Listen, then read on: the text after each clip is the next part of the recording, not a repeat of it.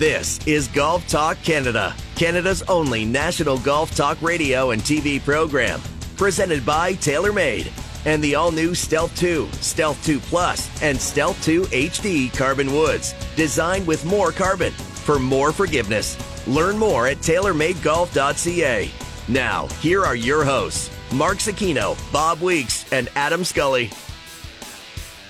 Well, good morning. Welcome to a Wednesday edition of GTC, Weeks, Scully, Zecchino. We're all here. I thought we were going to be in a more celebratory mood this morning. Everyone anticipating a 1-0 lead in the second round of the NHL playoffs, but instead, we go down a game. The Leafs are down a game at home. I don't know, boys. Did you watch the game? I mean, this style of play to me looks like it should be right in the Leafs' wheelhouse. I mean, I barely saw defense played last night. I think I tweeted out, I think I woke up in 1987, and all of a sudden, I mean, it was just back and forth, and we come up on the short end of the stick in this one, and I don't know. I'm nervous, guys. I mean, if we can't win a series like this, forget it, Bob. Well, don't forget, we lost the first game last time, and I think there was some stat that 6 of the 8 first-round series, the winners lost the first game or something. So I have lots of faith yet. And you said there wasn't much hitting. I disagree with the one major hit that Luke Shen put onto Chuck. That was like just pounded him through into the third row. That was good, but you're right. It was mostly skating, freewheeling. Yeah. And there was hitting, but there was, to me, there was very little defense. There was hitting, there was skating, there was shooting, it was freewheeling, but it wasn't like, I mean, watching that Tampa series, at times it looked like there was no space on the ice at all, Scully. Like, watching, I'm like, there's no space at any time. And then flipping over, watching Game 7 of Boston and Florida, which, by the way, was the only game I watched in that series. The first thing that came to my mind when I watched that series in the first period was, wow, there's so much space on the ice in this Florida-Boston game. And to me, that kind of translated over to Game 1 of Leafs-Florida. There's space everywhere. And I think the Maple Leafs, for them, the real summary of their night came on one of the first shifts when Austin Matthews had a partial breakaway, took a shot, and it hit Sergei Bobrovsky right on the shaft of his stick. And now the goalie and me, all that means is that the goalie is on the proper angle. If it hits the the shaft of the stick above the paddle, that means he is on point. Now, the Leafs had a lot of grade A scoring chances, those 2 power plays 7 minutes into the game, a host of great chances in the third period as well. Not sure if Sergei Bobrovsky, or Bobrovsky, as Jay Onrait likes to say, and Andrei Vasilevsky changed identities, because Sergei Bobrovsky was remarkable last night, and as good as he was, Samsonov couldn't make the big saves when they needed to. I've been all over TJ Brody throughout these playoffs. I don't think he was very good last night. I wouldn't be surprised if the Maple Leafs go back to that 11-7 formation, 11 forwards and 7 defensemen. I did see something funny on Twitter, though. The 7th game of the Maple Leafs postseason run. Of course they lost. Come on, that's the way it's been for so long now, right? I never put that together. I like that. That's good. That is good. Okay, well, we got, for a Wednesday edition, we got a very busy show. Bryan Crawford, Tournament Director, RBC Canadian Open. Monster announcements this week that we've been all over. Bob went one-on-one with Bryan. Great stuff. If you didn't hear it, we're going to get to that today. So if you were all concerned about quality of field, etc., at the RBC Canadian Open, we put that to bed this week. Okay, so we're going to do that. Jim Furyk has been announced captain of Team USA. He'll take that squad into Royal Montreal next year to take on the international team, which of course will be head up by our own Mike Weir. So we're all excited about that. Bob had a chance to talk to Jim. We're going to run that interview. We got the Wells Fargo coming up, so we'll give you a FanDuel TSN Edge preview of the Wells Fargo, and it's a very different golf course. I mean, we're coming out of go shoot 24 under and go hit it anywhere you want into what might be removing the majors from the equation. This might be the biggest first shot golf course on the PGA Tour, which makes a lot of sense as to why Rory McIlroy is plus 700 and the hands down favorite. Not just the style of golf, but obviously the success he's had here at Quail Hollow over the years, because it's a first shot golf course. You need to be one of the greatest drivers of the golf ball in the world. And I will contradict myself again. today, as I did this afternoon on TSN TV with one of my picks, because I'm just going hunching instead of actual what you should be doing, which is going horses for courses. But we'll get into that as well. Lots of Twitter conversation. Phil and Colton Oates poking back and forth. I had a hard time following the conversation, as I do. My brain was getting scattered reading them going back and forth. But we'll get into that. And it's, again, we're right back to the, well, you have to do this. And no, nobody has to do anything, guys. You bought your ticket. You knew what you were getting into. You went to live. The rules were the rules. Are they likely going to adjust things as we move along? Yes. Is it a slow-moving ship in the world of golf with majors and the official World Golf Rankings? Yes. Are we going to likely land somewhere different in a year to two than we are right now? Yes. But it ain't going to be what you want. It's going to look like a Corn Ferry Tour point list. So we'll get into that. But no one has to do anything. But busy show. Let's hit it with some news and some headlines. News and headlines are brought to you by Sandbagger Hard Seltzer. Sandbagger. Everybody knows one. Well, Rory McIlroy skipped the RBC Heritage, a designated event. Very controversial decision. He gets dinged $3 million. This is the first time we've heard from Rory since he is reappearing after that decision. Before we get into it, let's hear from Rory McIlroy on his decision to skip the RBC Heritage. A needed break for me. Just, I think, obviously after the disappointment of Augusta, and then it's been a pretty taxing 12 months mentally. So it was nice to just try to disconnect a little bit and get away from it. But it's nice to come back and feel refreshed. And I think we're on a pretty busy run here from now until after the playoffs. So I'm excited to get going. Mentally and emotionally, was it taxing on you that warranted the break? Yeah, I think just a combination of a few things, and I think just after the disappointment of Augusta and how I played there, it was just more for my mental and emotional well-being. I just needed to be at home for those few weeks, and but as I said, looking forward to getting back at it this week. Listen, burnout is real. I play this game recreationally, and there's times in this game where I don't want to be anywhere near a golf club or a golf course, and I absolutely hate it. And get me as far away from it as you can, because you need to clear your brain and start to miss it and want to get back out there again. Bob, he paid the $3 million fine. The rules are the rules. He didn't whine about it. He didn't complain about it. I have no problem with this.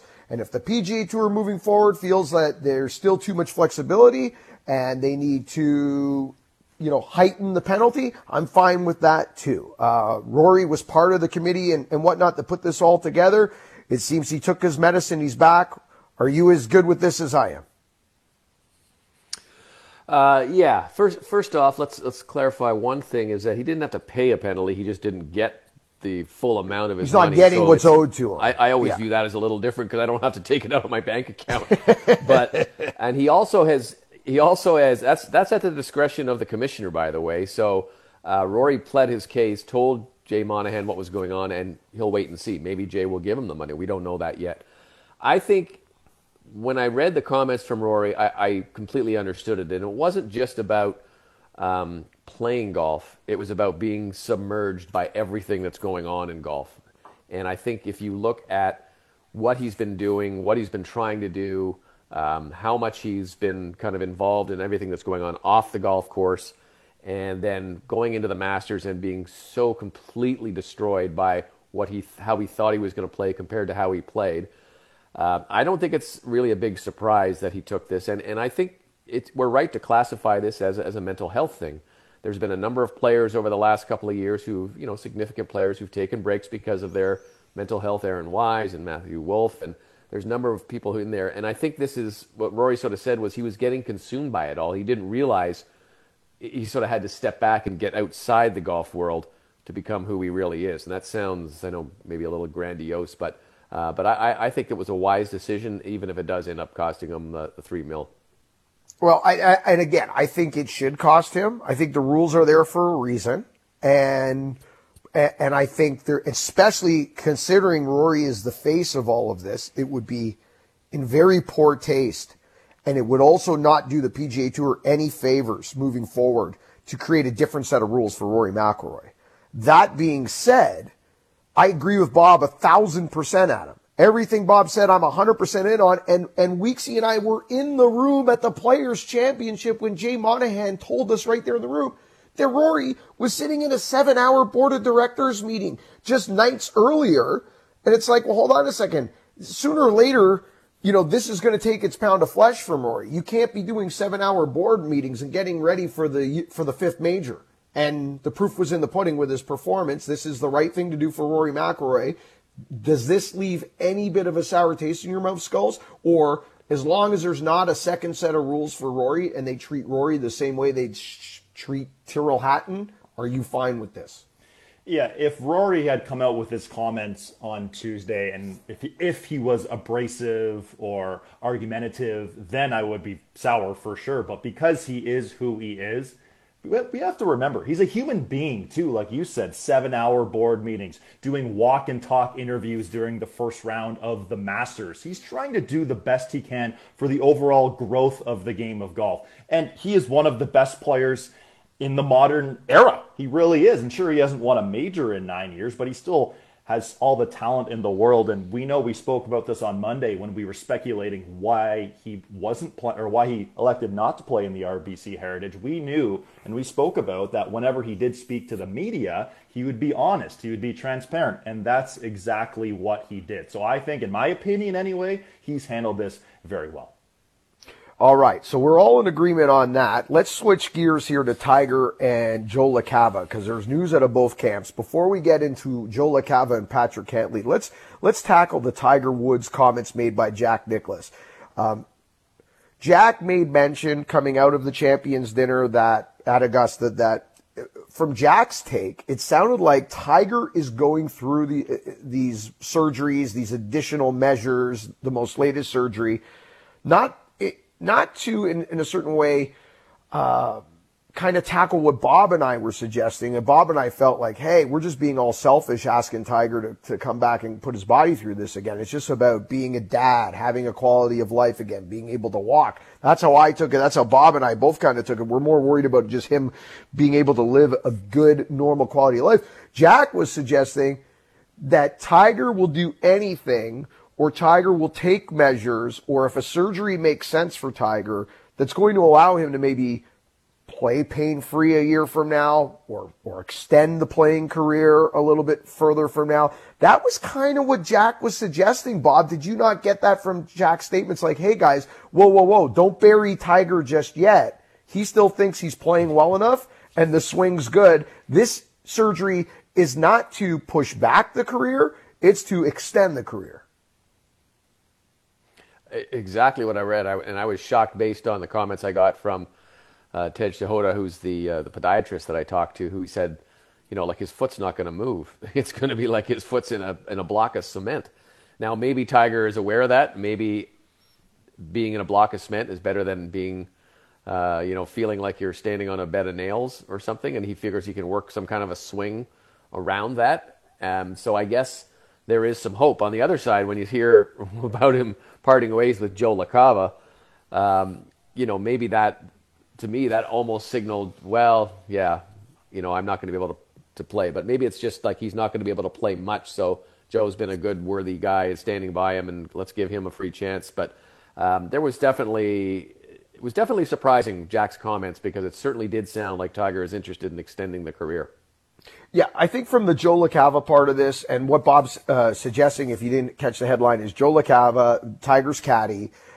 Him and Tiger have parted ways. This is not a bad breakup. This is LaCava going full-time to Patrick Cantlay's bag because LaCava wants to be a full-time caddy.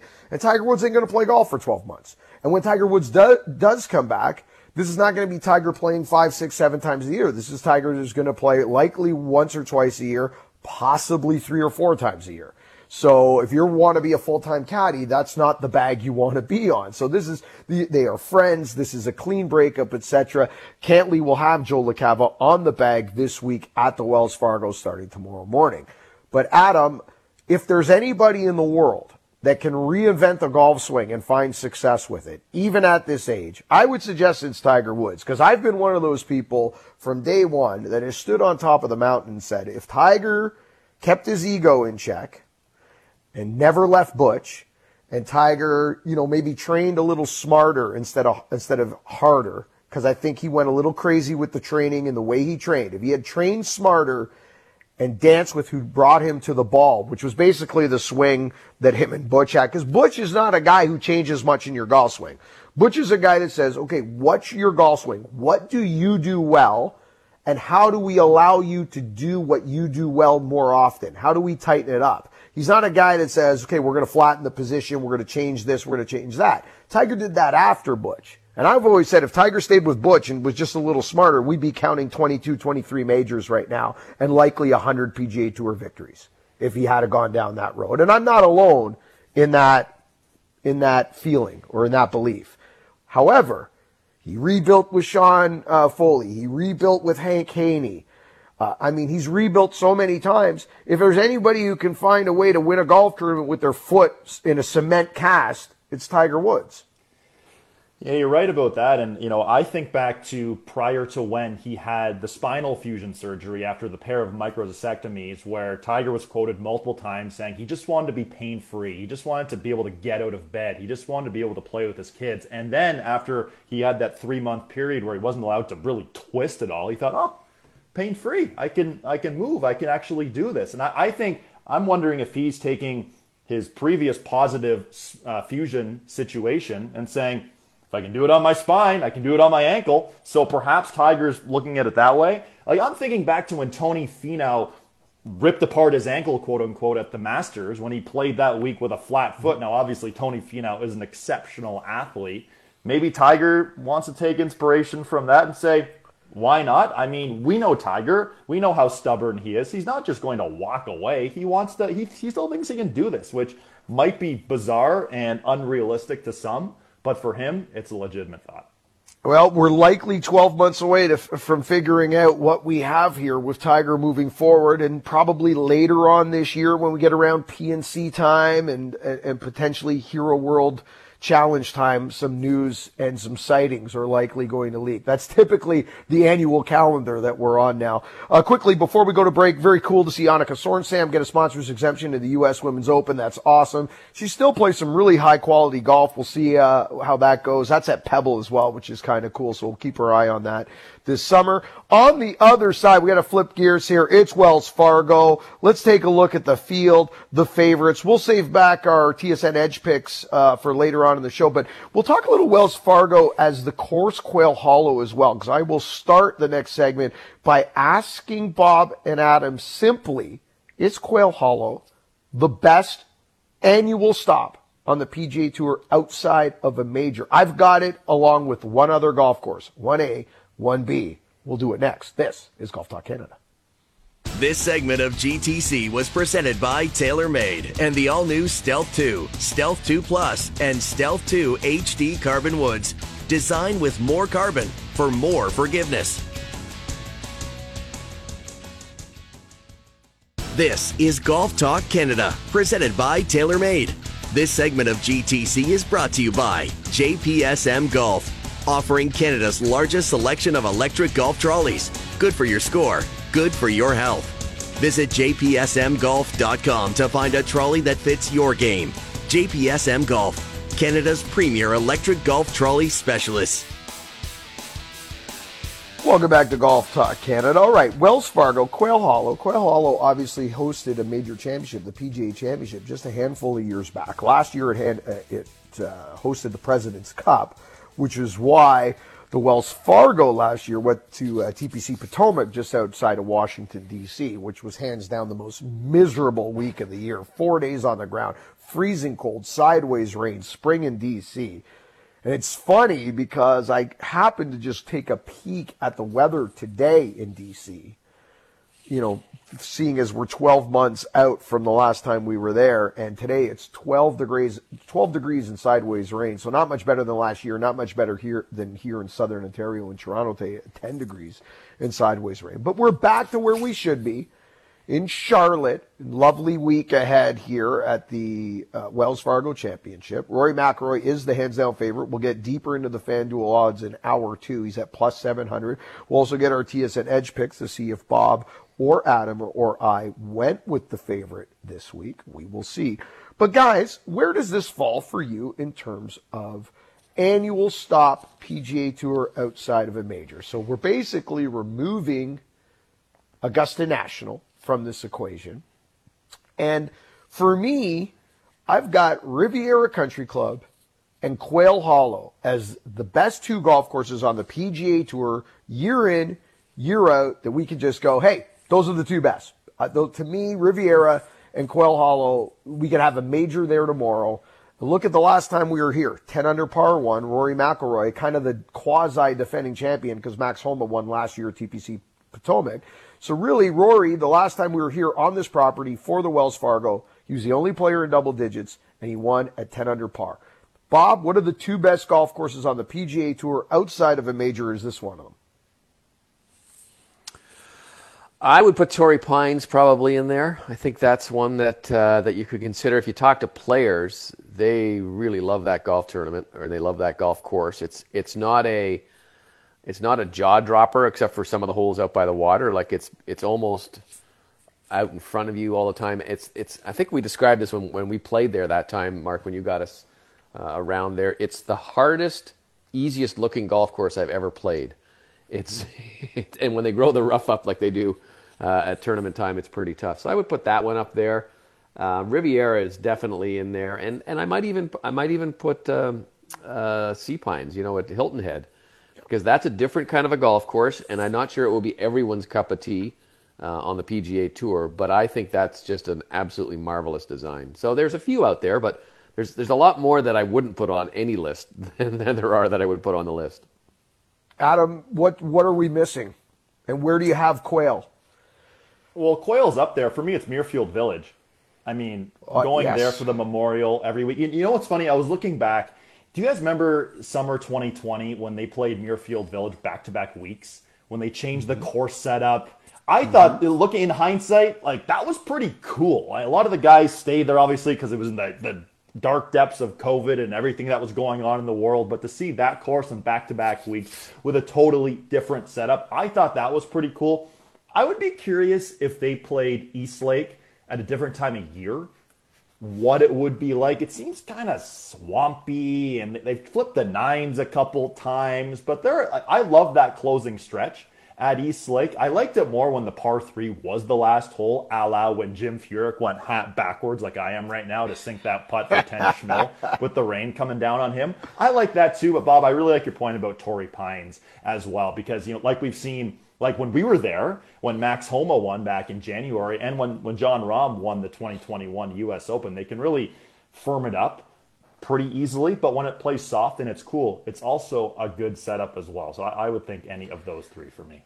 So we're going to play the Green Mile this week, which is 16, 17, and 18 at Quail Hollow, and along with the Bear Trap at PGA National, outside of major championships, those are really the two, statistically in the last 20 years, the stretch of holes that just beat the crap out of the field in terms of relation to par. So it's going to, it is a hard golf course. To Bob's point, which I find so interesting, it's like the hardest golf course in the world, Torrey Pines, that happens to be just right in front of you. To me, there's not a golf hole on the entire property at Torrey Pines that explains kind of perfectly what Bob's talking about than the par 4 12th at Torrey Pines. I mean, if you explain the par 4 12th at Torrey Pines to people, it's like, okay, so it's a gentle dogleg left to right. There's a bunker at the apex on the right. There might be one a little further down on the left. I can't quite remember. The green's kind of situated just up, but there's really no out of bounds. You got to blow it like 60 yards left. There's out of bounds not in play. There's not a penalty area in play. The water's a backdrop. It's not in play. But it just happens to play 500 yards, and it is the slowest climb uphill that is absolutely exhausting. And that hole, take a look at that hole, the numbers annually on the PGA Tour. It kicks the crap out of everybody, including three of us. When we play that, it's like a par 5. I'm like, this shouldn't be a par 5. But it just is. And it's right there in front of you, and it's hard to explain why it's so hard until you go out there and experience it. The ball goes nowhere, especially that time of year, December, Jan, Feb in San Diego. I mean, the ball literally travels nowhere, and that's part of it as well. So it's going to be a fun week, though, Quail Hollow. I expect a different golf tournament than what we've just had, guys. Someone's going to win this golf tournament between 10 under and 14 under likely. That's historically what history tells us. We're likely going to get one or two, possibly three players, depending on conditions and weather, into double digits. But this is a completely different golf tournament than what we just saw at the Mexico Open. And it's a real one-shot golf course. You've got to drive it exceptionally well off the tee.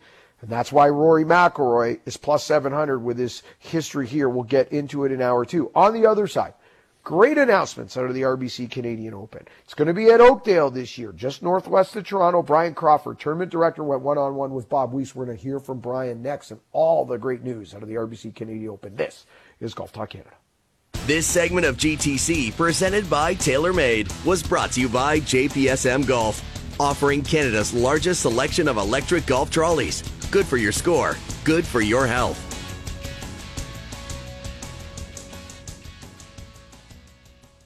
This is Golf Talk Canada, presented by TaylorMade. This segment of GTC is brought to you by WeatherTech Canada, Canada's leader in automotive accessories. Visit weathertech.ca. Welcome back to Golf Talk Canada. Zecchino, Weeks, Scully, Bryan Crawford, tournament director, RBC Canadian Open, Oakdale, the host course, just northwest of the city. Monster announcements this week. We know Rory's going to be back to defend his RBC Canadian Open title. We know the RBC ambassadors will be there in full flight. And if that's not strong enough, this week we found out that Shane Lowry, Tommy Fleetwood, and Matt Fitzpatrick are going to be in the field, the reigning U.S. Open champion. 1 week before he defends it at LA Country Club, Bob had a chance to go one-on-one with Bryan Crawford. Bryan Crawford is the tournament director for the RBC Canadian Open, and he is a busy man. And Bryan, having a look around Oakdale on Monday, boy, you guys have done a lot of work. When did you start putting this I don't know what you want to call it, this amazing infrastructure all together? When did you start putting the first bit of stands up? Yeah, thanks, Bob. We got started back in the fall. We spent about 5 weeks doing the initial build and setup back in November into December, so that we could really get off the ground running here in March as soon as the weather got nice enough, and we were out here setting up before the snow was even melted off the golf course. So all in all, it'll be about 17 weeks total that we'll be setting up on site here this year. Now, Oakdale is a golf course that I think a lot of people maybe know the Oakdale, but they don't know the facility itself. Can you describe the property and what we're going to see when we walk through the gates? Yeah, that's the thing. It is been a bit of a quieter club over its history, and it's nearly 100 years old. Traditional Stanley Thompson designed golf course, Parkland style golf course. So a 27-hole facility. So it's a really big property, kind of significantly bigger than where we were last year at St. George's. So we've actually utilized 25 of the 27 holes, have, of course, the golf tournament on 18 of them, but we've got our fairway, fan village, admissions, our driving range. We actually built a temporary driving range here, utilizing a couple of holes that weren't in place. So a lot of room to spread out, to obviously grow as well. And I think it will create a really, fantastic fan experience. The golf course itself, as I said, it's a traditional Parkland style course. It's kind of a little bit unique, kind of from the front nine to the back nine. We've collected up a composite routing of the 3 nines to create our championship routing that'll play at about 7,200 yards, just over 7,200 yards. So the front nine, you've got some holes that have some smaller greens, well defended, a little bit more challenging in that way. Then the back nine, you've got some more kind of open straightaway holes that are going to really provide some great opportunity for scoring coming in.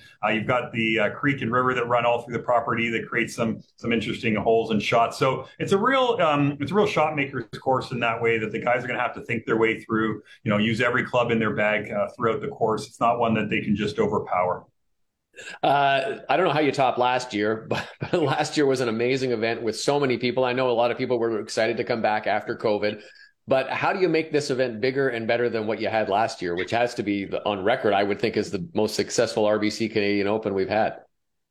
Yeah, I mean, it certainly was last year our most successful ever. And, that's our goal. Every year out, we want to do better than we did last year, provide a better fan experience and a better tournament, better television product, all these sorts of pieces. And we set out to do that. 2018 was an amazing year, one of our best ever. And then 2019 topped it. And then we topped it again in 2022. So it's certainly our goal to, provide the best event that we possibly can. We've had a lot of growth already this year, and we're expecting to do exactly that. Top it. We focus on the things we control. The golf on the golf course takes care of itself, and we've got a great field starting to line up to challenge for that trophy this year. All right, let's touch on that because there were some announcements today. Obviously, we know that the defending champion is coming back to try and do something that no one else has ever done. That's when the RBC Canadian Open 3 years in a row. That's Rory McIlroy. Who's going to challenge him for the title now that we've released a few names anyway? Yeah, exactly. So, of course, Rory coming back and defending and looking to get a third one in a row would be, unprecedented for the RBC Canadian Open. So, that's certainly a storyline to watch out for. He's going to have a tough test. Team RBC is, probably some of the best young players, on tour this year. Sam Burns. They have just been, every week in and week out, those guys have been phenomenal. Our Canadian players, same thing. We've got multiple wins on tour this year, in the hunt every single week. So we're really excited about our Canadian players as well. And then just today, we announced 3 additions to the field. Matt Fitzpatrick, coming off his win at the Heritage and U.S. Open champion last year. Tommy Fleetwood is joining the field this year as well, and Shane Lowry. So kind of a real nice international flavor to our 3 players being announced today. And then we'd be excited to announce some more players additions to our field over the coming weeks as we lead up to tournament time in June. That's a pretty good accomplishment considering this whole year with designated and non-designated events and stuff where we find ourselves. But congratulations on that. The last thing I wanted to talk to you about was obviously the concert series, and we know that now there's 2 big concerts coming out. And am I right in saying that the concert series are going to take place on the property of the golf course? Is that right? Yes, sir. Yep. Just like we did back in 2019 at Hamilton, the concert series, the RBCX Music Concert Series will take place on the actual driving range. The driving range, the existing one, it wasn't quite sufficient for what we needed in terms of space. So it becomes our concert series venue. It's a fantastic kind of sloped venue that really creates a natural amphitheater. So Alanis Morissette will be headlining the event on Saturday. And then on Friday night leading into the weekend, we've got the Black Eyed Peas taking center stage with the performances. And then both nights, between the end of golf and the start of the concerts for a couple hours down in our Fairway Fan Village, we have the Sirius XM stage that's operating with all sorts of emerging artists down there and lots of activities happening down in our fan village with all of our great partners. So, the event is a real party and celebration of Canadian golf, music, arts, culture, and community. And we're really excited about what we have in store this year. Well, I don't know how you're going to top last year, but I have a funny feeling you are. And congratulations. I know there's a lot of hard work that's gone into where we are at this point. And I think you said 40 days away from 38, whatever it is. It's sneaking up on us, isn't it? Yeah, it's coming quick, and we're really excited to be back here for another year. Congratulations, and we'll look forward to seeing you at the RBC Canadian Open. Thanks so much, Bob.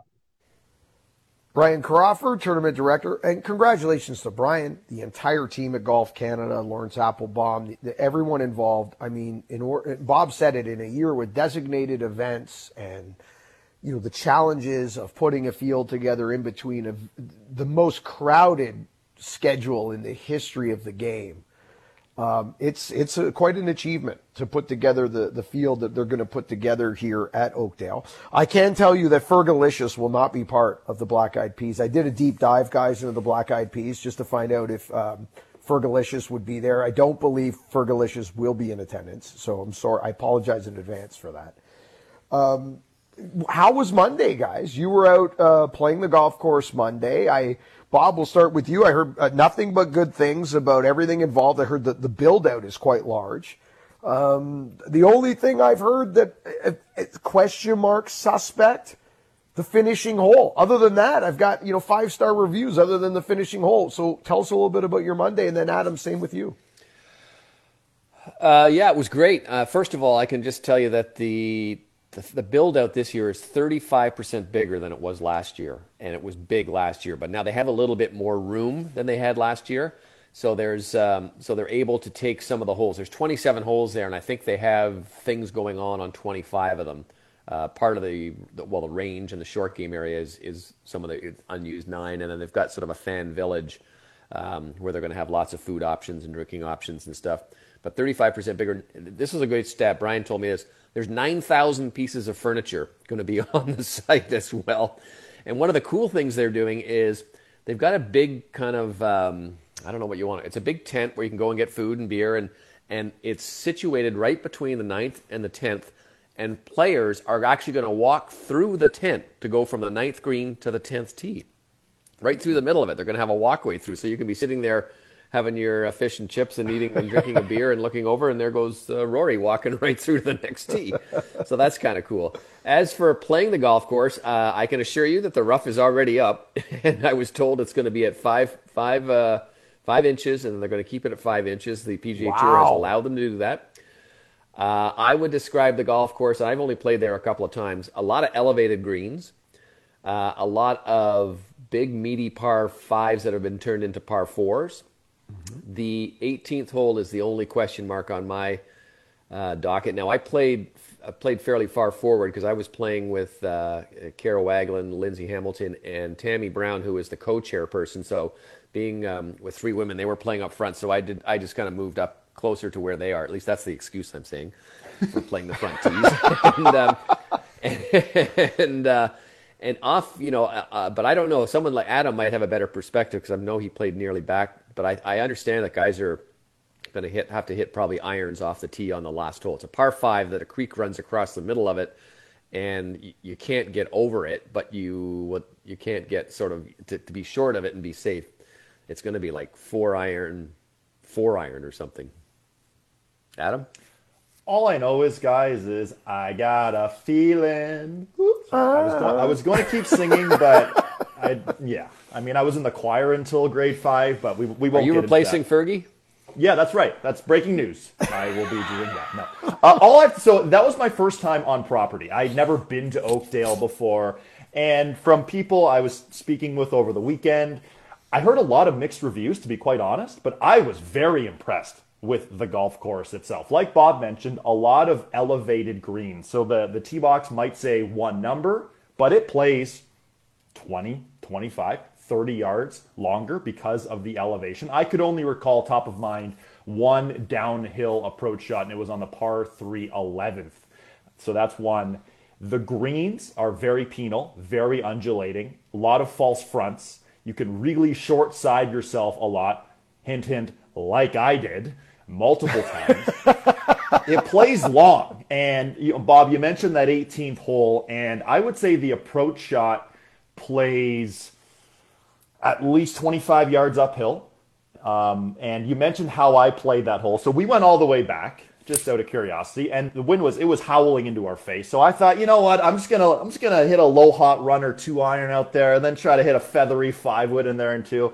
I might have laid the sod over a 2 iron just a little bit, so hit that about 80 yards, and then I hit a 5-wood over. So I had 9 iron in from 135 yards uphill in the cold, hit that to 55 feet, and then successfully 3-putted from there. So all in all, I really enjoyed my experience on the 18th hole. I think it'll be a good hole. I really do. It'll all be weather dependent too. If it's hot, the ball's going to fly forever, but who knows? It's June in Toronto. It could be awesome. It could be cold. We'll have to wait and see. And I will say too about the rink hole, which is a great setup as well. We'll be there again. I'm super excited for the setup because you'll be able to see tee shots in the background of our set, which is pretty cool. I may or may not have tried to squeeze a 4-iron into the wind. We played from the back tees as well. Might have hit the grandstand, might have bounced back into play. However, did hit that to a foot, successfully made my 3. I'm looking forward to the experience at Oakdale in about a month from now. Well, I can't wait. We're going to be on the air every day, 10 to noon on radio and TV. I mean, it's going to be a full week, the biggest week of the year. I'm excited, but I am concerned about weather. You brought it up. It's June. It's Toronto. I remember 2019, Bob and I doing Golf Talk Canada TV on the forward tee of the first hole at Hamilton. We're there shooting that on Tuesday. It was winter. Bob and I were freezing on Tuesday. Thursday morning, summer hit, and we had an amazing week. It was wet, but we had an amazing warm week in Hamilton. Summer literally landed 2 days after we shot Golf Talk Canada. that day. And guys, we're 2 weeks away from a major championship in Rochester. It's winter outside my window right now. Okay, it is winter outside, and we're going to have a major championship in Rochester in 2 weeks. So let's hope we get some weather cooperating. On the other side, we had an interesting question in our hashtag AskGTC from one of our listeners and viewers that wants to know, is it time for Brooke Henderson to maybe look for some additional coaching and add someone else to the team? We'll get to that on the other side. We'll tee up hour 2. This is GTC. This segment of GTC, presented by TaylorMade, was brought to you by WeatherTech Canada, Canada's leader in automotive accessories.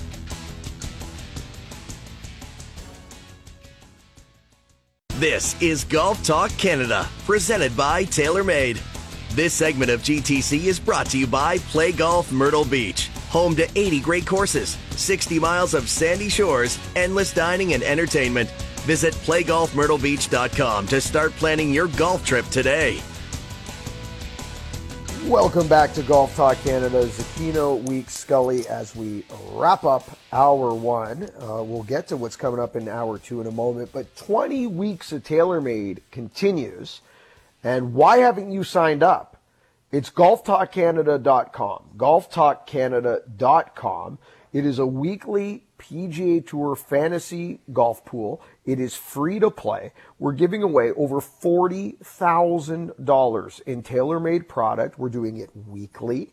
We're doing season long. And then the grand prize is a random draw for anyone who registers or participates at least once. And that grand prize is a custom set through the bag, TaylorMade golf experience, top to bottom, and a trip for 2 to the 5-star Casa de Campo in the Dominican Republic. All you need to do is go to golftalkcanada.com and register for 20 weeks of TaylorMade. Okay, we asked you, our audience, just, hey, if you ever want to jump in with a question, hashtag AskGTC. Bob Garnett says, Brooks putting's holding her back. Isn't it time she hired one of the top putting coaches to help her? So I'm going to expand on this because Brooks putting's actually been quite good this year. And at the moment, it's really been some of her ball striking. We've talked about this on Golf Talk Canada television quite a bit, that, you know, her greens in regulation aren't really where they've been the last few outings. And we're not used to seeing Brooke miss cuts, etc. So I'll go expand the question. And I will ask Bob and Adam. Adam, we'll start with you and then we'll go to Bob. Is it time for Brooke to expand her camp and go outside of her father and outside of her sister and maybe seek help to one of the game's best coaches, best swing instructors, get a second set of eyes, maybe get some new information? Are we there yet? Do you think it's time for Brooke to expand Team Brooke?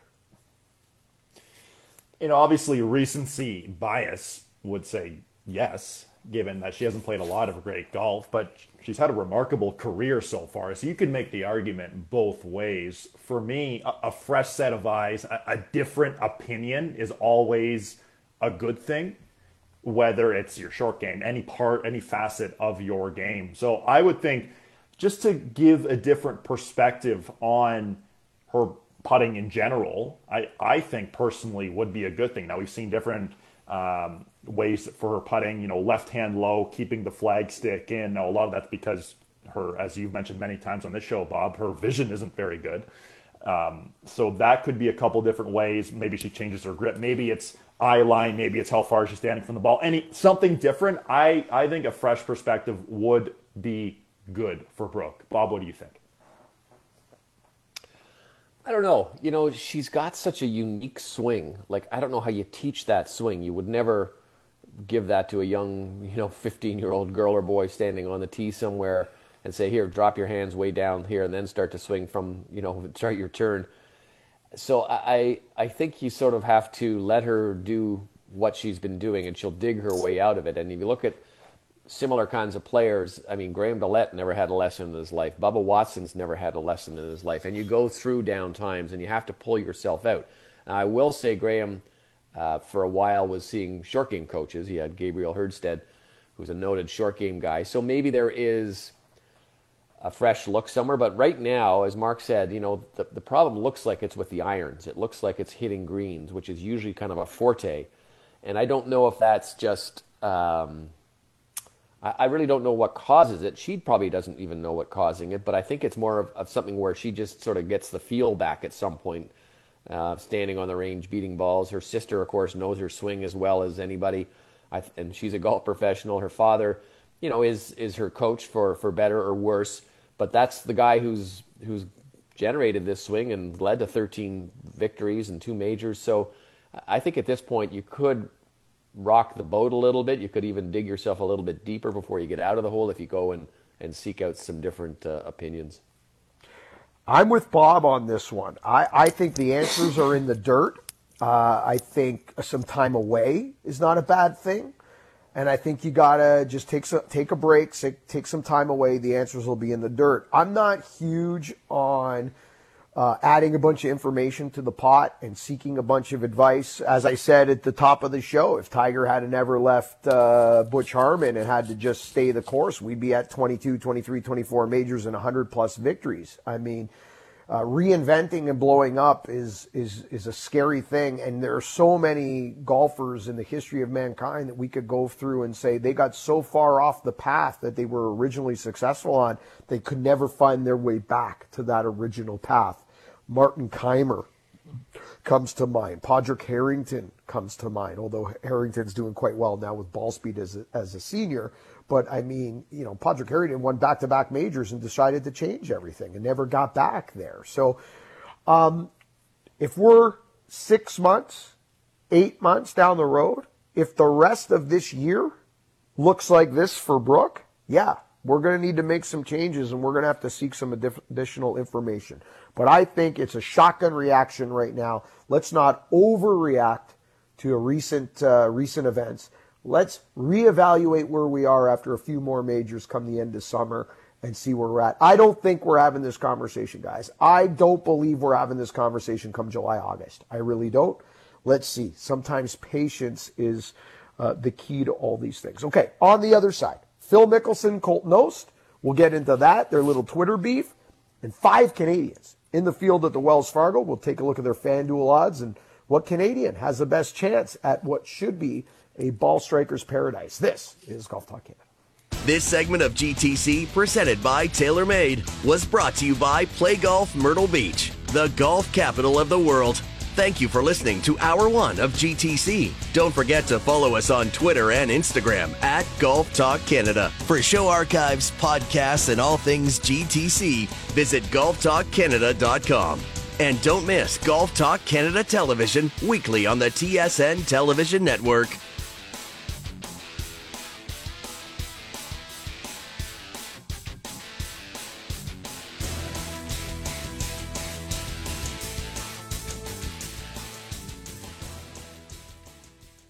This is Hour 2 of Golf Talk Canada, presented by Picton Mahoney Asset Management. For over 15 years, our focus has been on helping Canadians stay invested in all market conditions, including this one. Why Picton Mahoney? Visit PictonMahoney.com. Now, here are your hosts, Mark Zecchino, Bob Weeks, and Adam Scully. Welcome back, Golf Talk Canada, Hour 2. You're going to hear from Bob, who went one-on-one with Jim Furyk, the new President's Cup captain for Team USA. We're going to do our TSN Edge picks. So much still to get to. Before we jump into this Phil Mickelson, Colt Knost Twitter spat, Scully, 5 Canadians in the field at the Wells Fargo, Quail Hollow. What are our FanDuel odds telling us, and who do we like here just based on a Team Canada? We'll see if one of them squeezes onto our TSN Edge pick team, but, I mean, lots to choose from, and a lot of them playing well right now. Yeah, a lot of them playing well right now. So 5 Canadians in the field. Corey Connors, Adam Hadwin, Adam Svensson, Mackenzie Hughes, Taylor Pendrith in the field. Nick Taylor not playing this week as he is waiting the newest addition to the Taylor family, which is a very exciting time for them. As for their odds, Corey Connors has the shortest odds on FanDuel right now at 60-1 to win outright. All the other Canadians are 170-1 or longer. But I'll take a look at their top 20 odds. Corey Connors' odds for top 20, plus 200.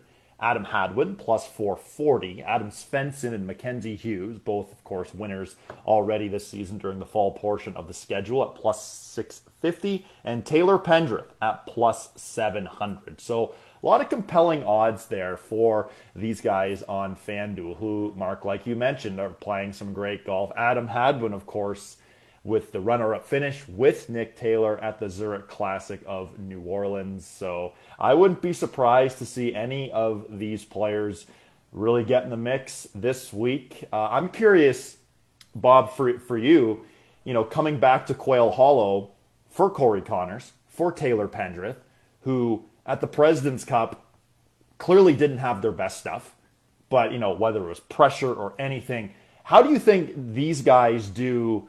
Do they forget about what happened in October and come in here with a fresh mindset? What do you think? Yeah, I think there's a few differences. I think obviously you're playing for yourself, not for a teammate and for a team. I think the course setup will be obviously a little bit different. They change tees and pins to try and make it more exciting when you have something like the President's Cup on there. These guys are pros. They know what's going on. They know from week to week what's going to happen on the golf course, and they just have to find their games. Now, having said that, we know that Corey's got the win this year, but aside from the win, it's been sort of an up and down year. Taylor has been the same sort of thing. He's had sort of a curious year, to be perfectly honest. He's had some good rounds, but maybe not some great tournaments, and I think part of that, his coach Derek Ingram told me, was adjusting to being a father, which happened in late last year, I think November last year. So I think that just distracted him a little bit in the first part of the season. But I would view it as an opportunity more than anything to come back to Quail Hollow, where you are familiar with the golf course and you can get your way around there, and I think feel pretty good about the past history, even though you didn't perhaps perform all that well. If that makes sense. For me, Bob, it's interesting because here we go with the contradiction again. It's a ball striker's golf course, right? It's a first shot golf course. You can't hide tee to green. But if you're asking me to pick one Canadian flag this week, I'm picking Adam Hadwin. And although he's hit it well and he's checking a lot of boxes, the reason I'm picking Adam Hadwin is no reason for his ball striking.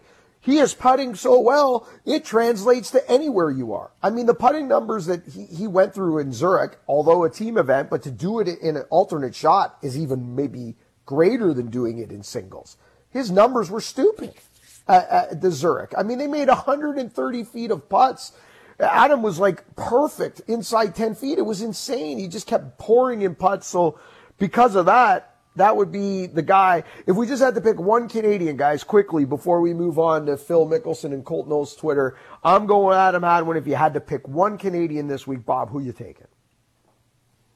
Mac Hughes. I think that it's a home game for Mac, and I think he can putt maybe not as well as Adam right now, but he can putt the eyes out of it, and he's gained some distance this year.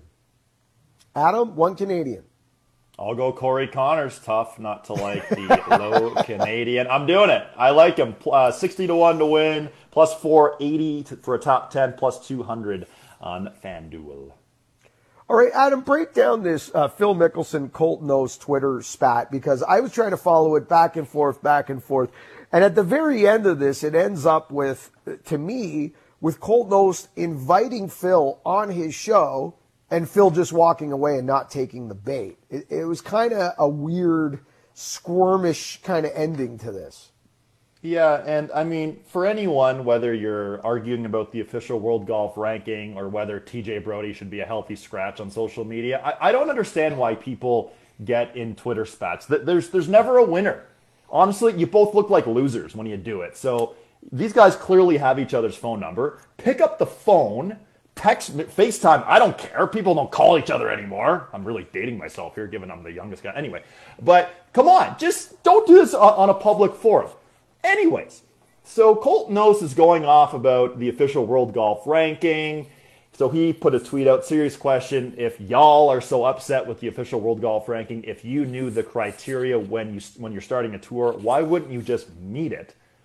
Phil pops in, Colt, it's not our job. It's the OWGR's job to rank all the players in the world. Maybe they can do their job, in caps, and figure it out like they do for multiple tours with hundreds of players, not even close to as good, but that would hurt the PGA's revenue from CBS. Wow. so the leaders won't. And I'm not going to read this whole thing because it went on for probably 8 or 10 messages.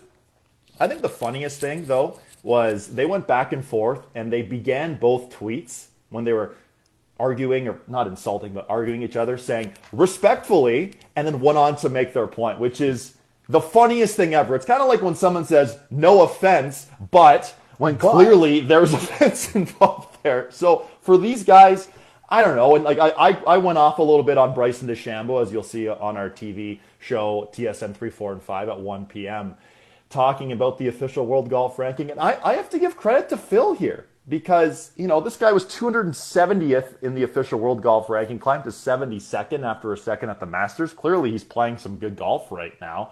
But this is going to be an ongoing thing with LIV, with the official world golf ranking, and what we're going to do from here. Because, boys, clearly LIV isn't going away. And these players are playing some great golf right now. It is what it is. I am so sick of hearing the whining, though. Bob, I don't know how you feel about this, but I am so sick of the constant whining about official world golf ranking points. Phil is completely wrong right out of the gate in his first statement that it is the official world golf rankings job to rank every player. They are.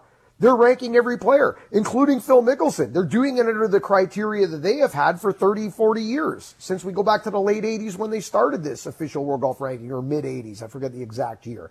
But they are doing that, Phil. Just because it doesn't fit what you want, Phil, doesn't mean they're not doing their job.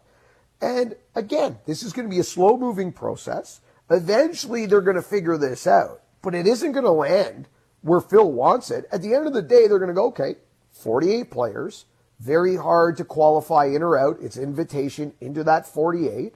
There's 54 holes in a shotgun without a cut.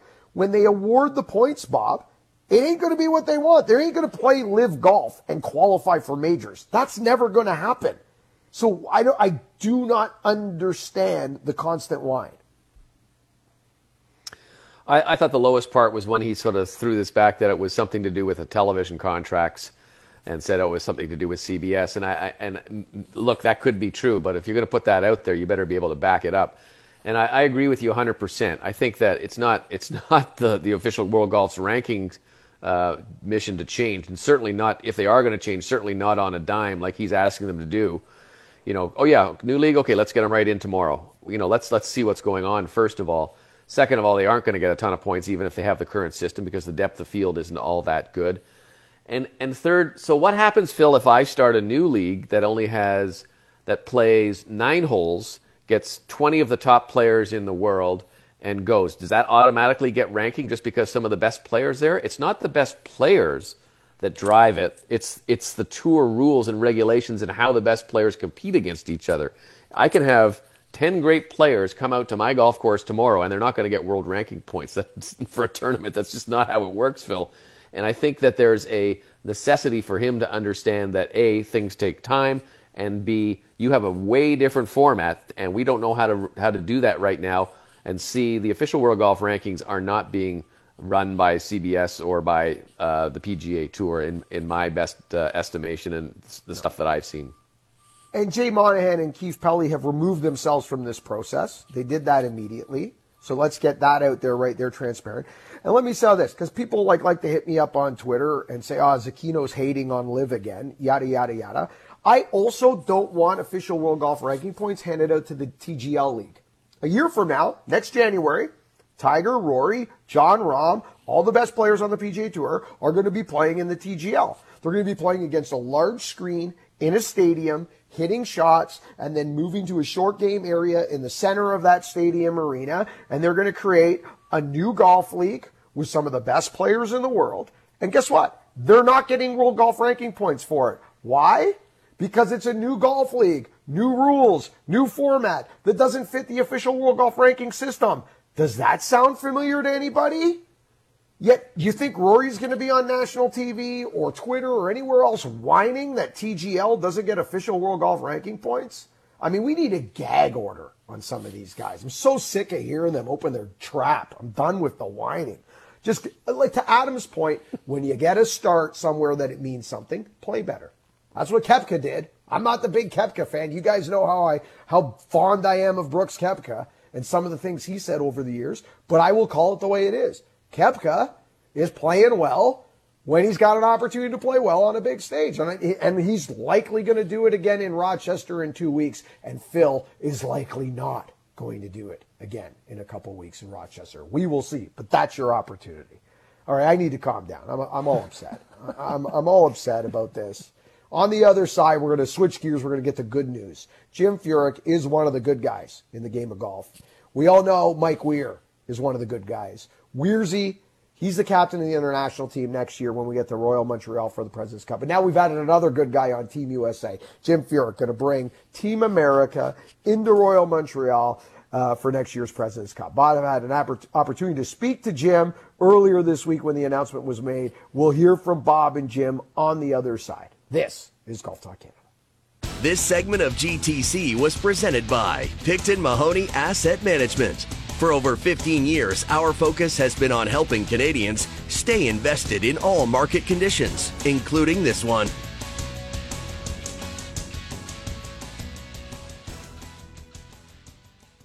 This is Golf Talk Canada, presented by Picton Mahoney Asset Management. This segment of GTC is brought to you by Cobble Beach, Georgian Bay's extraordinary waterfront golf resort community. Learn more about their award-winning golf course and growing community. Visit cobblebeach.com today. Welcome back. Golf Talk Canada, Zecchino, Weeks, Scully. Jim Furyk, he was named the man that will take Team USA onto Canadian soil next fall at Royal Montreal for the President's Cup. The announcement was earlier this week. Of course, Mike Weir will lead the international squad. Bob had the opportunity to go one-on-one with the new President's Cup captain. And here is Jim Furyk, the new U.S. captain. And congratulations, Captain. How does it feel to be leading this team into Royal Montreal? Yeah, I'm excited. Obviously, it was a wonderful call to get from the PGA Tour and from some of the past captains, and I'm excited. Always enjoyed playing in Ryder Cups, President's Cups. Actually enjoyed being a captain in 2018 and being a vice captain, assistant captain in the past, and really spending a lot of time with the team and watching a lot of golf. And now it's a new opportunity, and I'm looking forward to 24. You played at the Royal Montreal in the President's Cup in 2007. Other than Woody Austin falling into the pond, what do you remember about that event? I remember some great fans. I didn't get a chance to see as much of Montreal as I'd like. I know it's a beautiful city, and hopefully I'll get a chance, leading up to the President's Cup to get to visit a little bit more. But good golf course. Played there as well, I think, in 2014. At the Canadian Open, and Tim Clark beat me down the stretch. I played a wonderful tournament, but he played just a little bit better, and I've got some good memories. It's a good golf course. I don't like when people say, like, it's a good golf course for match play. I think Royal Montreal is a good golf course in any format. I'm interested to see if there's been some changes, probably some length added, like most golf courses. But a lot of good memories. I remember the fans. I remember them pulling for Mike Weir in the big match with Mike and Tiger on Sunday in singles, and you could kind of figure out what was going on in that match just by the cheers, the roars. You knew exactly where they were on the golf course. It was loud, and I expect a lot of the same. Having Mike be a captain for the international team, I know he carried the torch for Canada for. Seems like a couple decades, so it'll be fun up there, and looking forward to that. As much as the U.S. side has dominated this in the past, that doesn't make your job going in this time any easier, I'm sure. What is the toughest part about what you're going to do? You're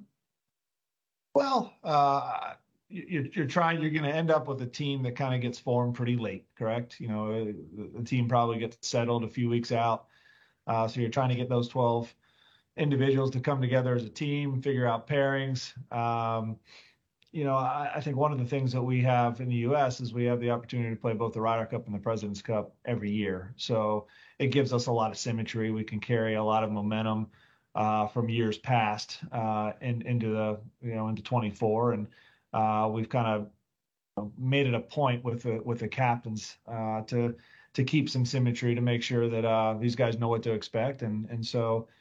Really, difficult. It's just bringing everyone together on a short notice and getting ready to play. But I loved it. I loved as a player.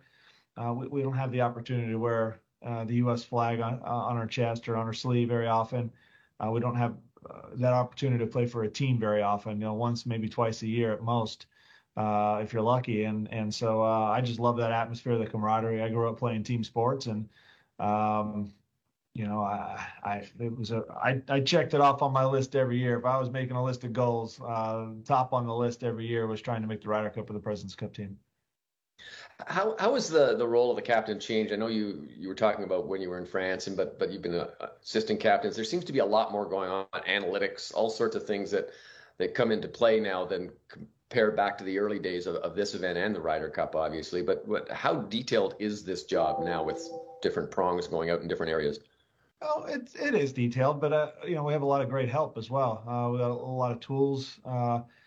Statistically speaking, we have a lot more tools now than we did 20 years ago. So it's a little easier maybe to slip some of that in. I think I'll have 4 assistant captains, so I'm going to obviously choose some very knowledgeable guys that have done this in the past. Understand the team that we're playing with, and so they're my eyes and ears out there. The one thing the captain doesn't get a lot of chance to do is watch a lot of golf, to be honest with you. We're usually on a par 3, kind of helping with club selections. We see guys go through. We see everyone hit about 4 shots a day at most. So my eyes and ears are the assistant captains, and I always enjoy being an assistant. You get really involved with one match with 2 guys. You see how they're playing, how they're connecting, interacting. And then you have to kind of report back to the captain, let them know what you're seeing, what you feel. Hey, these guys are on a roll. They're making birdies. We need to get them back out on the golf course this afternoon. And so, those assistants will be my eyes and ears, and they're going to see everything that I can't, which is, which I'm looking for. You're going to keep your eyes on the PGA Tour, though, I guess, in the next from now until 2024. Absolutely. I like to tell a lot of folks from the media that I don't watch a lot of golf, which I don't. I don't. I rarely on Saturday or Sunday turn on the TV and watch the finished tournaments unless I have a dear friend that's in the hunt. That's going to change a lot now for the next 18 months. I'll be watching a lot more golf. It hasn't been that long since I left the PGA Tour. It's been about 2.5 years, but when I do go out to an event, there's obviously a lot of new faces. And so I'll try to spend as much time around the PGA Tour as I can and watch a lot of television. The veterans of these Ryder Cup and President's Cup teams know all the young players as well. And I'll be leaning on some of those vets to help me out. And just to wrap up, you mentioned Mike Weir. I think this is going to be the first time, I'll go out on a limb and say this is going to be the first time that opposing President's Cup captains share the same birthday. But it's probably not a very long limb, yeah. Yeah. What are your thoughts about Mike Weir and the time your guys are going to spend together over the next 18 months, as you said? Yeah, Mike's always been a friend. I think we'll have a great time. Our careers have a lot of similarities. I think the style, the type of game we play, a lot of similarities. And it was pretty cool. We were able to both win the major championships in the same year in 2003. So we went to the Grand Slam together. Really, I think a great person. So I'm happy to do this alongside him. And then going back to Canada, where again we said he carried the torch for Canadian golf for a couple decades, and now there's a lot of Canadians in the top 50 in the world, and so an opportunity maybe to have quite a few Canadian players on this team, which would be exciting. But love Weirzy, and I think we'll have a good time doing it together. And obviously, both very competitive spirits. So I know we both want to win. It'll be a battle, but we'll have a great time doing it. Congratulations, Jim. We look forward to seeing you here in Royal Montreal, leading up to and in 2024. Yeah, I look forward to it. Thanks. I appreciate it, Bob. Great stuff there with Bob and Jim. Bob, quickly, before we go to break, on the other side, we're going to do our TSN Edge picks for the Wells Fargo Championship. Before we get there, Obviously, you can't argue with the selection of Jim Furyk. He's one of the most well-liked guys. He has a ton of international experience, both Ryder Cup and President's Cup. He knows Royal Montreal as good as anybody else is. I don't know how much that really goes into this, etc. But I'm curious because, obviously at first glance, people are going to say, well, Mike Weir's under a ton of pressure to end this drought. Like Mike Weir's under a ton of pressure to get something done on Canadian soil. I would argue that Jim Furyk's under as much pressure. Do you want to be the captain that eventually loses this or the streak is over? That's a big weight to carry around. It's a huge weight. I actually had that in my list of questions. I didn't get to it, but I was going to put that out there on him. But you're right. It's, they've dominated this event for so many years, for so many sessions. And it's actually last year, if you look at the numbers, it was a little bit closer perhaps with one or two swing points here or there, and they came into Sunday with a chance to pull something off, the internationals I'm talking about. But yeah, you don't want to be the guy. And I think, I don't mean this in a demeaning way, but I think the U.S. team going into it, not once when they're on the ground, but going into it, the players might take this one a little less, with a little less intensity than they do the Ryder Cup. And so that can play into the international side. The other part of it is that the international team has really become cohesive, especially over the last two editions with the Ernie Els Shield and some of the things that they were doing now to build that. And Mike Weir has told me, and some of the people on his team have told me that they're building even more ways to do that.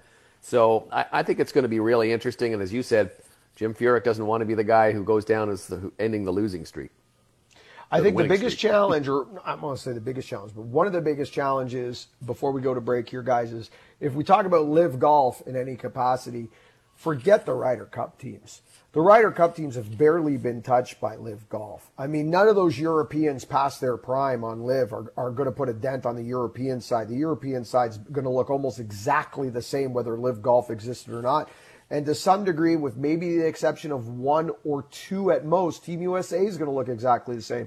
It's that international President's Cup team that needs some young guys to really step up and make a difference in the next 12 months to fill the gap of Cam Young, Mito Pereira, Mark Leishman, etc., Joaquin Niemann. Those are the names that are missing, and that's the team that really kind of needs to find some new blood to fill those gaps. That's what we'll be watching over the next 12 months. Okay, over the next 12 minutes, on the other side, TSN Edge picks for the Wells Fargo Championship. This is Golf Talk Canada. This segment of GTC, presented by Picton Mahoney Asset Management, was brought to you by Cobble Beach, Georgian Bay's extraordinary waterfront golf resort community.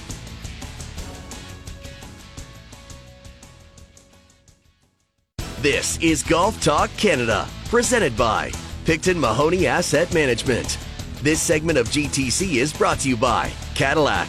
Experience Cadillac. Join one of our agents for a personalized virtual live tour of Cadillac SUVs, sedans, and EVs. Book your tour at cadillac.ca/live.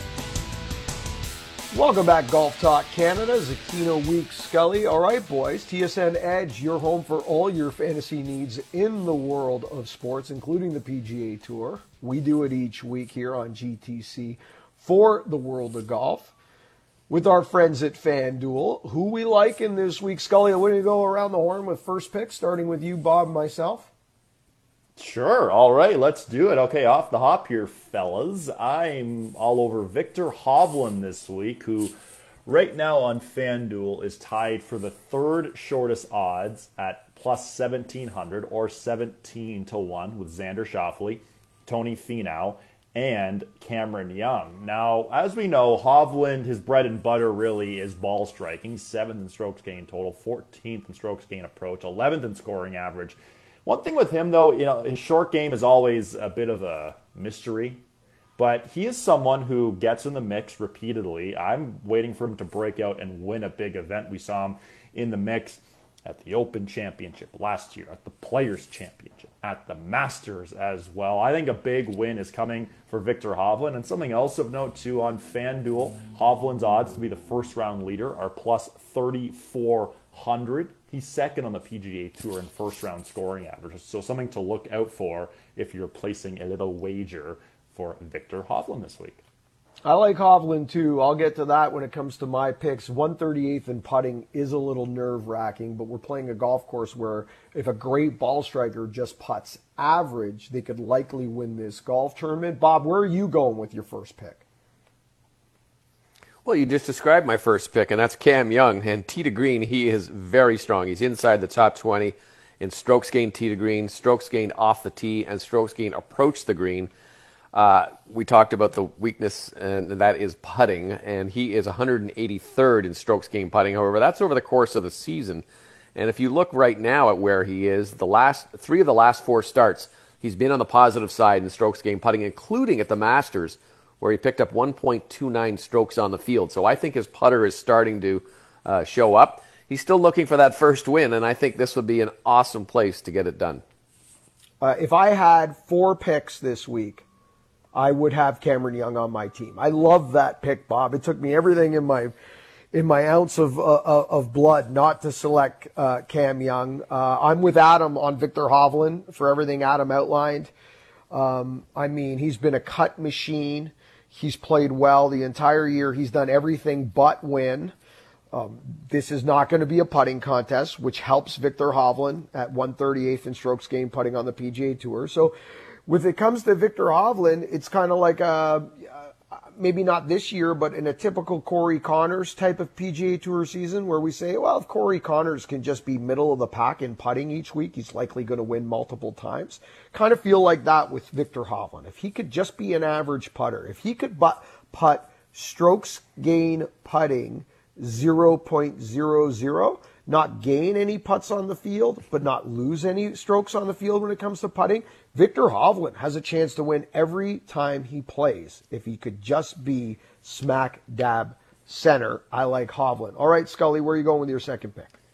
All right, pick number 2, Sungjae Im, plus 2,900 right now, so a little more value there. Now, we mentioned the International President's Cup side not winning, obviously, at the President's Cup back in October. But Sungjae was one of the lone bright spots on that squad. 2-2-1 that week, including a win in the Sunday singles over Cameron Young. Now, Im, of course, is one of the most consistent players on the PGA Tour, almost plays every week. In his last 5 stroke play events, he's finished T21 or better each week. I think Sungjae Im is someone who will be in the mix come Sunday afternoon. Bob? I'm going to go with my second pick. I'm taking Xander Schauffele. Now, he has not yet won this year, but he's been inside the top 20 in his last 5 starts. He's also logged 7 top 10s so far this season. He is a guy who is really looking for that win. This is an interesting number I found when I was looking it up. The last time he missed a cut was the 2022 Masters. He's gone 23 events consecutively without missing a cut. He's also 10th in scoring average and 7th in strokes gained total. So I think his all-around game is pretty sharp. So he's hungry for a win. And he's at FanDuel odds of plus 1,700 alongside Victor Hovland, same number. And my second pick's going to be almost exactly along the same lines as Weeksy's second pick at plus 1,900, right behind Hovland and Xander Schauffele on the board. And that's Jordan Spieth. And I'm picking Jordan Spieth, although theoretically, this is not a Jordan Spieth style golf course. He's still erratic off the tee, but maybe not as erratic for Jordan Spieth standards. And I'm going with Jordan for the same reason kind of Bob's going with Xander. If you had to say who's done everything this season on the PGA Tour but win, well, those 2 names are going to be right up there, likely with Patrick Cantlay as the third, as the 3 names that have done absolutely everything they could possibly do this year on the PGA Tour but secure a victory. Jordan Spieth, losing in a playoff at the RBC Heritage just weeks ago. He's looked spot on with every aspect of his game. It is 1 swing, maybe 2 swings a tournament that have kept him out of the winner's circle. I'm going to go with Jordan Spieth every single week on the PGA Tour until he wins, because I feel like it's just a matter of time. Or until he does something completely crazy, like miss a cut. Because right now, it's top 20, top 10, top 5, losing in playoffs. He's doing everything but win. I go with the Jordanian. Okay, last picks, boys. Skulls?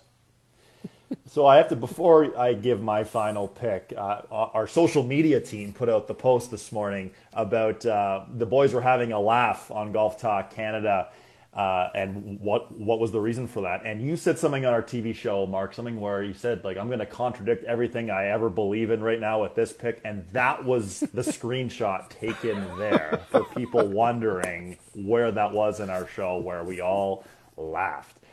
Anyways, getting to my final pick, I'm going way down the line for some more value here because you know what, boys? I'm in third right now, and I got to throw some Hail Marys, some home runs, if you will. Keith Mitchell. He's my play this week. Plus 7,000 or 70 to 1.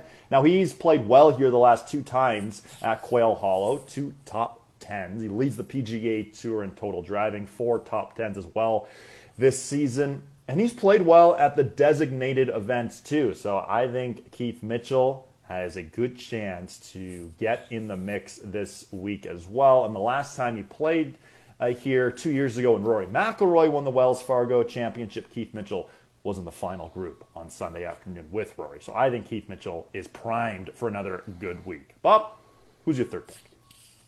All right, well, I'm going to do it. Yes, I am. I'm going to pick Rory McIlroy with my third pick. And we don't really know what to expect from Rory, I don't think. 3 times at Quail Hollow, though, and he has 5 other top 10s. So you want to talk about a guy who likes this golf course. So far this year, a win, 2 other top 3s.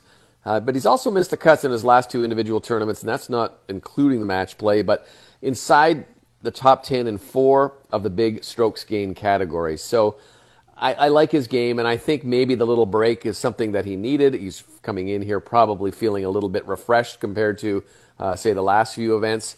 And if he's feeling good about his golf game and he's feeling good about this golf course, what's not to like? I know he's the favorite. I know the odds aren't tremendous, but I like him anyway. Right, Mark? FanDuel odds at plus 700, and to me, Bob, outside of Augusta National, this might be the best horses for courses play of the year. This golf course is built for Rory McIlroy. He's the greatest driver of the golf ball in the world. You got to be tee to green.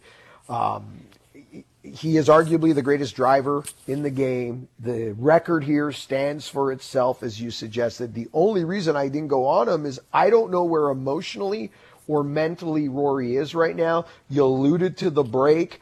I think the break was the right thing to do. I think hopefully he comes in a better place. I just decided to hold back a week or so on Rory to see where we're at emotionally and to see where we're at mentally. If he was coming in with some form of any kind, I would have been all over him this week if he had showed me anything the last couple of starts. But unfortunately, the last starts have not been good. So we'll see where he's at. And although I said I'm going to contradict myself a lot this week, here's another contradiction. I said last week that he played great this week because he doesn't care. Because the only thing that can change Rory's legacy is major championship wins, and this is not a major championship. And whether he wins the Wells Fargo or not doesn't change the way history will look at Rory McIlroy. Okay, my final pick, guys, Jason Day. Plus 2,900, has not missed a cut this year on the PGA Tour. He is 7 for 7, 2023 PGA Tour, multiple top 10s, lots of top 20s, tee to green machine. Jason Day, his last victory on the PGA Tour, 2018 Wells Fargo Championship right here. He was dominant that week, went wire to wire. One of the best performances I've seen with my own eyes, tee to green, ever really on the PGA Tour. And if you had told me back in 2018, hey, Mark, 5 years from now, Jason Day is still going to be sitting on the same win total, I would have told you you're crazy. And that's where we are. Sooner or later, Jason Day is going to win again. So why not here at a golf course that suits him where he's had history before? I like J-Day at plus 2,900. Okay, good luck. And get your Golf Talk Canada 20 weeks of TaylorMade picks in. Go to golftalkcanada.com. We just gave you a bunch of information of who we like and why. You need to select 6 golfers this week, obviously, for the Fantasy PGA Tour pool that we do each week. Got a chance at a Stealth 2 Plus driver for the winner this week. It's free to play. Go to golftalkcanada.com and don't forget the FanDuel TSN Edge, your home for all your fantasy sports needs, including the PGA Tour. On the other side, we'll let you know where golf is being played in the world this week. And I am super, super pumped about one particular stop in the world of golf this week. We'll let you know next where it is. This is GTC. This segment of GTC, presented by Picton Mahoney Asset Management, was brought to you by Cadillac. Cadillac. Experience Cadillac. Join one of our agents for a personalized virtual live tour of Cadillac SUVs, sedans, and EVs.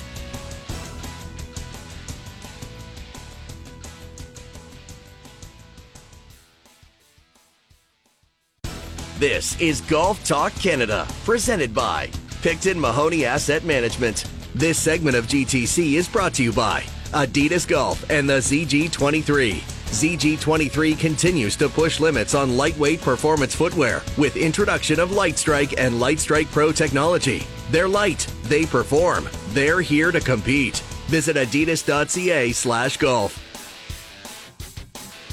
Welcome back to Golf Talk Canada. Let's take a look at where golf is being played around the globe this week. Brought to you by Bushnell Golf. Bushnell Golf, the #1 rangefinder in all of golf. Go to bushnellgolf.com for all your rangefinder and GPS needs. The tour, the big tour, is at the Wells Fargo Championship, Quail Hollow in North Carolina. We've been breaking that down for you throughout today's show, but there's lots of golf being played. The Mitsubishi Electric Championship, TPC Sugarloaf, that's an old stop on the PGA Tour. Used to lead into the Masters many years ago. That's on the Champions Tour. The LPGA has a bit of a different event happening this week. It is the International Crown Championship, Life Plus at TPC Harding Park. That is an international team event. 8 countries playing in that one on the LPGA Tour. But guys, the one that I'm pumped about, and the one that I teased before we went to break, the Italian Open is this week on the DP World Tour. And where is it being played? Marco Simoni Golf Club in Roma, where we will be at the end of this year for the Ryder Cup. So if you want a mini Ryder Cup preview and you want to look at the recently renovated Marco Simoni Golf Club and get a little bit of a buzz going on this year's Ryder Cup, check out the DP World Tour and some of the coverage this week, because you'll get a sneak peek at the Ryder Cup. All right, boys. Adam, you'll be on SportsCenter. Bob, you'll be on SportsCenter this week. I'm going off the radar, off the grid, and taking a few days away because I efforted throughout the weekend last week for the Mexico Open. Although I am threatening to make my Canadian golf debut for 9 holes Friday at the Toronto Hunt Club for our men's opening, followed by our men's opening dinner. So there is a threat. I am registered to play right now at 1 p.m. on Friday for those 9 holes. So we will see if that sticks or not. I'm hopeful. I am hopeful that it sticks. What about some Leaf predictions here, boys? This is what I've got for you guys, okay? I got almost a mirror image of the first series. I've got the Leafs winning 4-2. They just lost 4-2. I got the Leafs winning 4-2. And I've got the power play waking up a bit and a very similar game. Very similar style of hockey that what we just saw. I think that's what we're going to see throughout the series, regardless of what the coaches attempt to do. I think these teams want to just freewheel it. It's in their blood. It's in their DNA, this type of hockey. But I just say the script flips. 4-2 Toronto, the power play wakes up. What do you think, Skulls? I said before the series the Leafs would win this in 6 games, and I am sticking to that. I think it's going to be a little more lopsided. I'm thinking a 5-1 victory. I mean, Sergei Bobrovsky turned to George Vezina on Tuesday evening. So I don't really see that happening again, although, like I mentioned off the top of the show, our dear friend Jay Onright likes to say Bobrovsky. So we'll see if he shows up and does it again. But, you know, the law of averages have to go through the amount of saves Bobrovsky made, whether it was on Matthews or William Nylander, that 2-on-0 down the stretch with about 1 minute and 10 seconds left. I'm thinking the Leafs do it 5-1. The Panthers' penalty kills at 57% in the first round. They can't do that. I think the Leafs are taking it 5-1. Bob, what do you like for Game 2? I like the Leafs. I think it's going to be a thriller. I think it's going to be like a 3-2 overtime win. And I think it wouldn't shock anybody, of course, if Luke Schenn scored the winning goal in that game. I think that would be his first playoff goal in an extended period. But I think that would be a fitting finish. At least it would be for me. But I think it's going to be close. But I think you're right. I think they're going to win this maybe in 6. I'm almost thinking maybe like 5, because I think they could roll through now. Once they get their best players going, and I think they will now, they'll get it going, and I think they'll start taking it to these Panthers. Weeksy By the way, calling the Leafs. Brooks Koepka's. I was just gonna say Brooks Koepka, is a big Florida Panthers fan, and he just announced on social media, by the way, that he's about to be a father. So that's not bad segment. But I just announced it. Yes, you can say it, Mark. They're rolling. Congratulations, 4 in a row. Brooks. They're going to win. That's great. But I was going to say that Weeksy calling the Leafs in 5 it's the boldest thing we've heard on Golf Talk Canada since I think Scully called Tiger to win the Masters or something. No, that was the Hero World Challenge. That was years ago. That was years ago. Well, I hope Bob's right, because my nerves can't take overtime in a tight series. I'm at my wit's end. So, boys, thanks as always. I'll see you guys on SportsCenter this week. I'm looking forward to next week. We've got a few social things we get to do together next week, so I'm looking forward to that. And we'll be back here Monday radio. Don't forget to check Golf Talk Canada TV on this afternoon. Apparently, we're on 3 feeds, so you can't miss us. You don't want to miss this week's show. We had a lot of fun, a lot of laughs. It was a good vibe. We'll do it all again next week. Don't forget to go to golftalkcanada.com and register for 20 weeks tailor-made. It's free. It's fun. You got a chance and $40,000 in prizing. And remember, first good decision on the golf course, it always starts in the closet. Thank you for listening. This segment of GTC, presented by Picton Mahoney Asset Management, was brought to you by Adidas Golf and the ZG23. ZG23 continues to push limits on lightweight performance footwear with introduction of Light Strike and Light Strike Pro technology. They're light, they perform, they're here to compete. Visit adidas.ca/golf. Thank you for listening to GTC. Don't forget to follow us on Twitter and Instagram at Golf Talk Canada. For show archives, podcasts, and all things GTC, visit golftalkcanada.com. And don't miss Golf Talk Canada Television weekly on the TSN Television Network.